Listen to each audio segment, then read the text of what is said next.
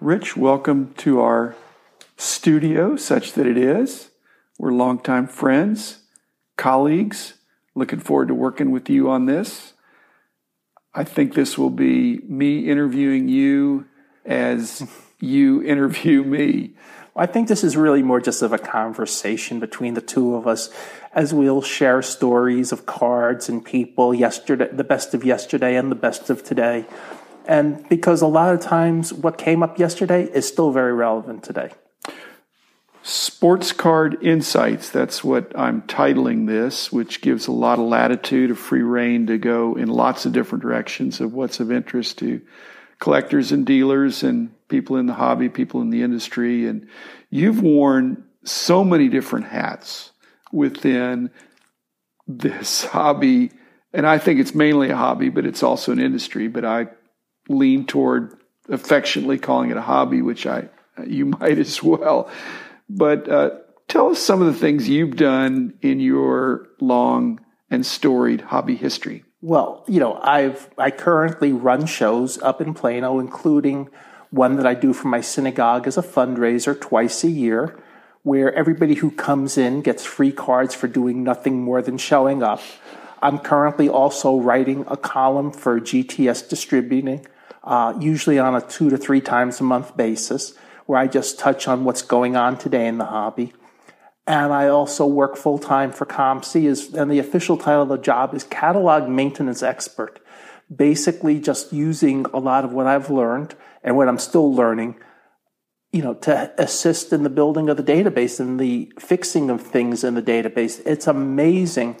I used to think I was all that when I was working for you back in the day. There's so much stuff out there that I had never seen or heard of before that it's absolutely amazing. It just keeps coming. It does. It just keeps coming. And it's old and new. I mean, it's not just, what card companies are doing today, but it's what people did way back in the day. It's like, and there's always somebody who knows more than you do about something, which is what's really cool. It is a hobby. It's a business. It's an industry. But if we have fun with it, it's really the best thing in the world to do. I agree. One thing I think you haven't done, and I haven't done, even though we've been involved in it, is grading cards, which is a specialized skill. No, I've never, I do unofficial grading for myself. Okay, does the card, when I look at a card, does it have a crease in it? Okay, if it's old and has a crease, I price it at X. If it has physical damage, I price it at Y. If it looks good and I didn't see anything, I price it at Z. But I mean, in terms of the detailed grading, you and I have never done that. And, there's a lot of talk going on because there's a small percentage of cards that have had issues that have been discovered. But 98% of what's out there is good. Nobody wants a bad card going through one of the major grading companies. The grading companies don't want it. We don't want it. Nobody wants it. But it's almost like the doping scandals in the Olympics. The bad guys are always going to be a half step ahead of you. And the trick is to catch up. Well, they'll be a half step ahead when they get started. But the whole idea of grading is to give confidence that something is authentic in the actual grade. I just meant if you and I were presented a 6.5 and a 7, or a 7.5 and an 8, or even a 7 or an 8, it's hard. And the graders have a tough job. They have all these tools at their disposal, but it's high volume, high stress, and they generally and it's also do a very really subjective. There's some subjectivity to it. Because the difference between a 7 or an 8 is very minimal. The difference between near mint and near mint to mint, could it be centering? Could it be how the card presents? Could it be there's something, and they're looking on it with sophisticated loops that you and I don't have. I may even have them, Rich, but I don't know how to use them. I have these loops, and I don't. If you look at a lot of cards and you're trained properly, which I know the BGS guys were, you know what to look for. And I wasn't one of the trainers for that. I mean, obviously, as you said, when we're involved with price guides, you can't just look at a card and see the value without knowing that it's lower or higher because of the condition. It's not just the player and the set, it's the condition that it's in. And when we're wandering around for card stores and shows, back in the old days with shoe leather type price gathering. It was, it was in the eye of the beholder. Well, we used to call some cards condition sensitive. First card in the set, last card in the set. 52 Herm Wiemeyer, I believe, was card number 81. And that's a card that First of the series. First of the series. And because of where it was on the sheet, I'm convinced it was the upper left-hand corner of that sheet. So you almost never got a well-centered Herm Wiemeyer card. And so you had to deal with what cards come out badly centered. 76, George Brett was traditional for not having a good centered copy. This 84 Donruss Joe Carter. There were some Eddie Murray and Ozzie Smith and their rookie. Aspects of sports card collecting is that it is a great equalizer among generations, subject to the size of your wallet. But a wealthy kid with a bunch of money in his pocket can be every bit can do very well in this industry if he studies up on the players and the sets and all that, as opposed to an older person that has less time or less inclination to dig deep. So it's a great equalizer and a great father, son, and brothers and grandfather and all kinds of relational things. And there are ladies that collect too, so we don't ignore that. True. It's a good family hobby. It's also, when you talked about being an equalizer, you can get good cards out of a $1 pack. You can get good cards out of a $1,500 pack. Obviously, the $1,500 or $10,000 pack or whatever Panini sells Flawless for, you're probably going to get more expensive cards than you do out of an opening day pack. But you can enjoy the opening day pack just as much if you're a young collector or even an older collector. You're getting a lot of cards. Actually, they call it opening day. They may call it I think they call it Big League now. It's like a 400 card set. It's a really cool set. They do a lot of neat things in that set. Well, I mean, the card companies have a tough job too. Basically, they're putting out cards that everybody hopes when they open their pack, they get the glamour card that was advertised for that set. And if they don't, they're disappointed, but there's some scarcity involved. There's luck of the draw. So, well, not every box can have a Mike Trout autograph in it, right, which is one of the issues. And I always said, when I was reviewing boxes for Sports Collectors Daily, do I get what's promised out of the box? As long as I get what's promised out of the box, I'm fine. I can't control what I get. I mean, there was one time I opened an Allen and Ginter box. I got 3 relic cards, 2 of which were Alex Avila. Okay. And then somebody posted on Facebook, does Rich ever get a good card out of the review boxes? I occasionally, and we write about them. But we'll see about that. But it's one of those things where I never complained because I got what I was supposed to get.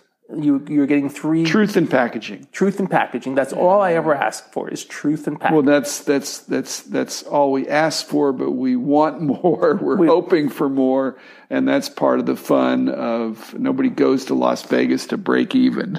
Actually, some people perhaps do go to Vegas to break even. Well, I'd be thrilled going to Vegas to break even. Seeing if I broke even on my trip to Vegas and I saw a couple shows and I walked up and down the strip and saw the interesting sights, I'd probably be very thrilled. Thank you very much. Okay, well, that's good. Tell us about your situation with COMC. How'd that come about? It actually came about. It was something we had talked about. We had started talking about it 6.5 years before I ever got hired there, which is almost exactly the length of time between the time I first officially met you, even though you swear to me it's earlier than that, and when I got hired at Beckett. And I had met Tim at the 2010 Baltimore National. And I said, you need me. I said, look, I'm not working full time in the hobby right now. I worked on the Almanac. I worked on these other guides. One thing you need somebody with real database experience in figuring out what cards were. I agree. And then we had some twists and turns. And in the fall of 2016, my job with Bank of America got outsourced. And frankly, I understood why. I was getting my 40-hour-a-week job done in probably about 20 hours of work. That doesn't really leave, it wasn't something that really required a ton of effort, and I posted on LinkedIn. Oh, by the way, if you want to see what I'm doing while I'm between jobs, you want to see how I can really multitask, see me. Well, Tim reached out to me and says, "Oh, you're between jobs. That means you're available." Yeah, that means I'm available. So I flew out for my training the next month, and I was hired in January of 2017, and I've been there since. Well, I've personally had a good experience at COMC. I'm pretty sure you're a part of that, Rich. So I want to thank you on behalf of the other people that use COMC as a buyer or seller. It's a nice platform that is been created by a guy who was a hobbyist as well as having some programming chops with the ability to pull it off and to create an organization that hopefully takes really good care of everybody's cards and gets what I always was looking for back in the day was some service. And Mark Harwell and I discussed creating this, but there were a lot of moving parts.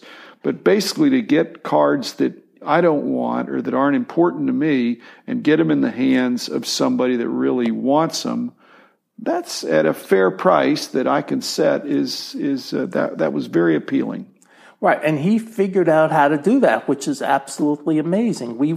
We spent years trying to figure that out, and one of the problems with the baseball card business is a very labor-intensive business.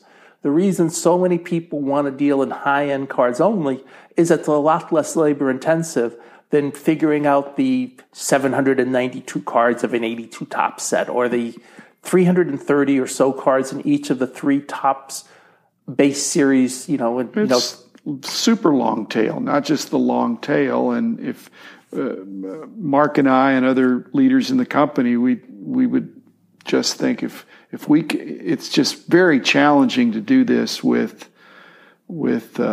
sports cards. But if you can figure out how to do it, it's applicable to many other fields. But there's so many SKUs, what are the stock keeping units?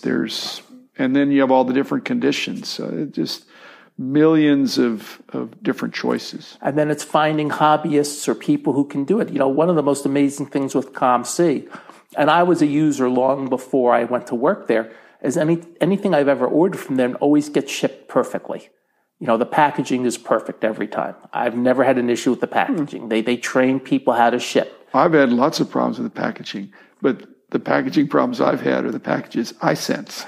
Okay, I'm talking about what they send. When they send me, everything's fine, and they say, "Well, you should send us cards like this." And I have not packed as securely as I could, and so I'll get a few corner dings, which they're now allowing to be put in with that notation, and I think that's fine. So I can price it a little bit lower. Somebody might get a good deal then they can tweak out the corner perhaps, which I don't think is illegal to just kind of you're not adding anything to the card. You're just trying to with your finger just kind of smooth back out the corner that got slightly dinged if you dropped it on the floor or it got crunched in shipping. Well, one of the things that's worked and it's amazing is, and I'm using real numbers on this, when I went out there in like 2013 or 2014, it was one building and 40 employees, give or take. Today, and these are, official notes, it's approximately 100 employees and 4 offices. That's how much COMC has grown in recent years. It's pretty impressive. I think this is becoming COMC's advertising spotlight for this month. Which they are one of our sponsors, and happy to have them as that. But they're one of several, and we'll talk about the others as well. What else? We're approaching the end of our time, Rich. I thought we met before 1984. You're probably right, but that's when I remember meeting you. But you used to go to the New York shows, so I know. You probably met me. We met at one of the Paul Gallagher shows. That's probably true. And that would have been That could possibly late 70s. That's definitely late 70s, because when I was at Columbia, I would take the train down to the shows. It was the easiest show to get. Because I met Mel, your friend Mel Solomon. I met him around that time too. And so you had to I think I already knew him. You already knew me. Yeah. But I never knew officially. I officially met you that I remember and I think it makes a better apocryphal story to say I met you on a softball field in Parsippany, New Jersey. Yeah, well, that's I think it was earlier, but you're probably right. And for 6.5 years, I don't know that it wasn't that I was rejecting you. I didn't really have. I mean, it just kind of came on that I needed employees and I needed somebody, and I thought I need somebody like Rich. And then I think, well, I want to like Rich. I should make an offer to Rich. But you were always involved in, you had a card shop and we're working different things. So I knew that you had the knowledge, but the availability to come down to Dallas. I'm glad you took a chance and came down here. I was still, frankly, it's really expensive to live up in New Jersey. And I was still living at home. And even my parents, who appreciated having me there, they were getting older. They would have been thrilled to have somebody younger who could do things. Even they realized I needed to get on with my life. And the way I was going to get on with my life was moving to Dallas. Well, it's been a great blessing to me and many others. And now you've taken your talents to Seattle, or should I say Redmond? Except that you live here, you're up in Plano, and so thanks for coming down today to visit in our mutual interview conversation, and we will definitely do it again. In fact, we've been brainstorming about some ideas since we have a close relationship and you're not far away and a lot of experience. I think we can have some other kinds of conversations that I think are not happening otherwise that we can uniquely pull off. I think you're absolutely right. And I don't want to jump the gun on those because I don't like to announce what's going to happen. I just like to do it. But when we do it, I think people will be pleased. And if, regardless, we're looking for feedback from people that listen and say, wow, I enjoyed that. Can you do more of that? Or I'd enjoy it better if you did it a certain way. Or why don't you tackle this topic next time? And we'll try to please. So thanks for having me, and I look forward to more shows with you. You bet. Thanks, Rich. Now for our sponsors. We've got a great group of sponsors, starting with Beckett Media, Beckett Grading Services, Beckett Authentication Services, Burbank Sports Cards, ComC, Heritage Auctions, Huggins and Scott Auctions, Mike's Stadium Sports Cards, Panini, Tops, and Upper Deck.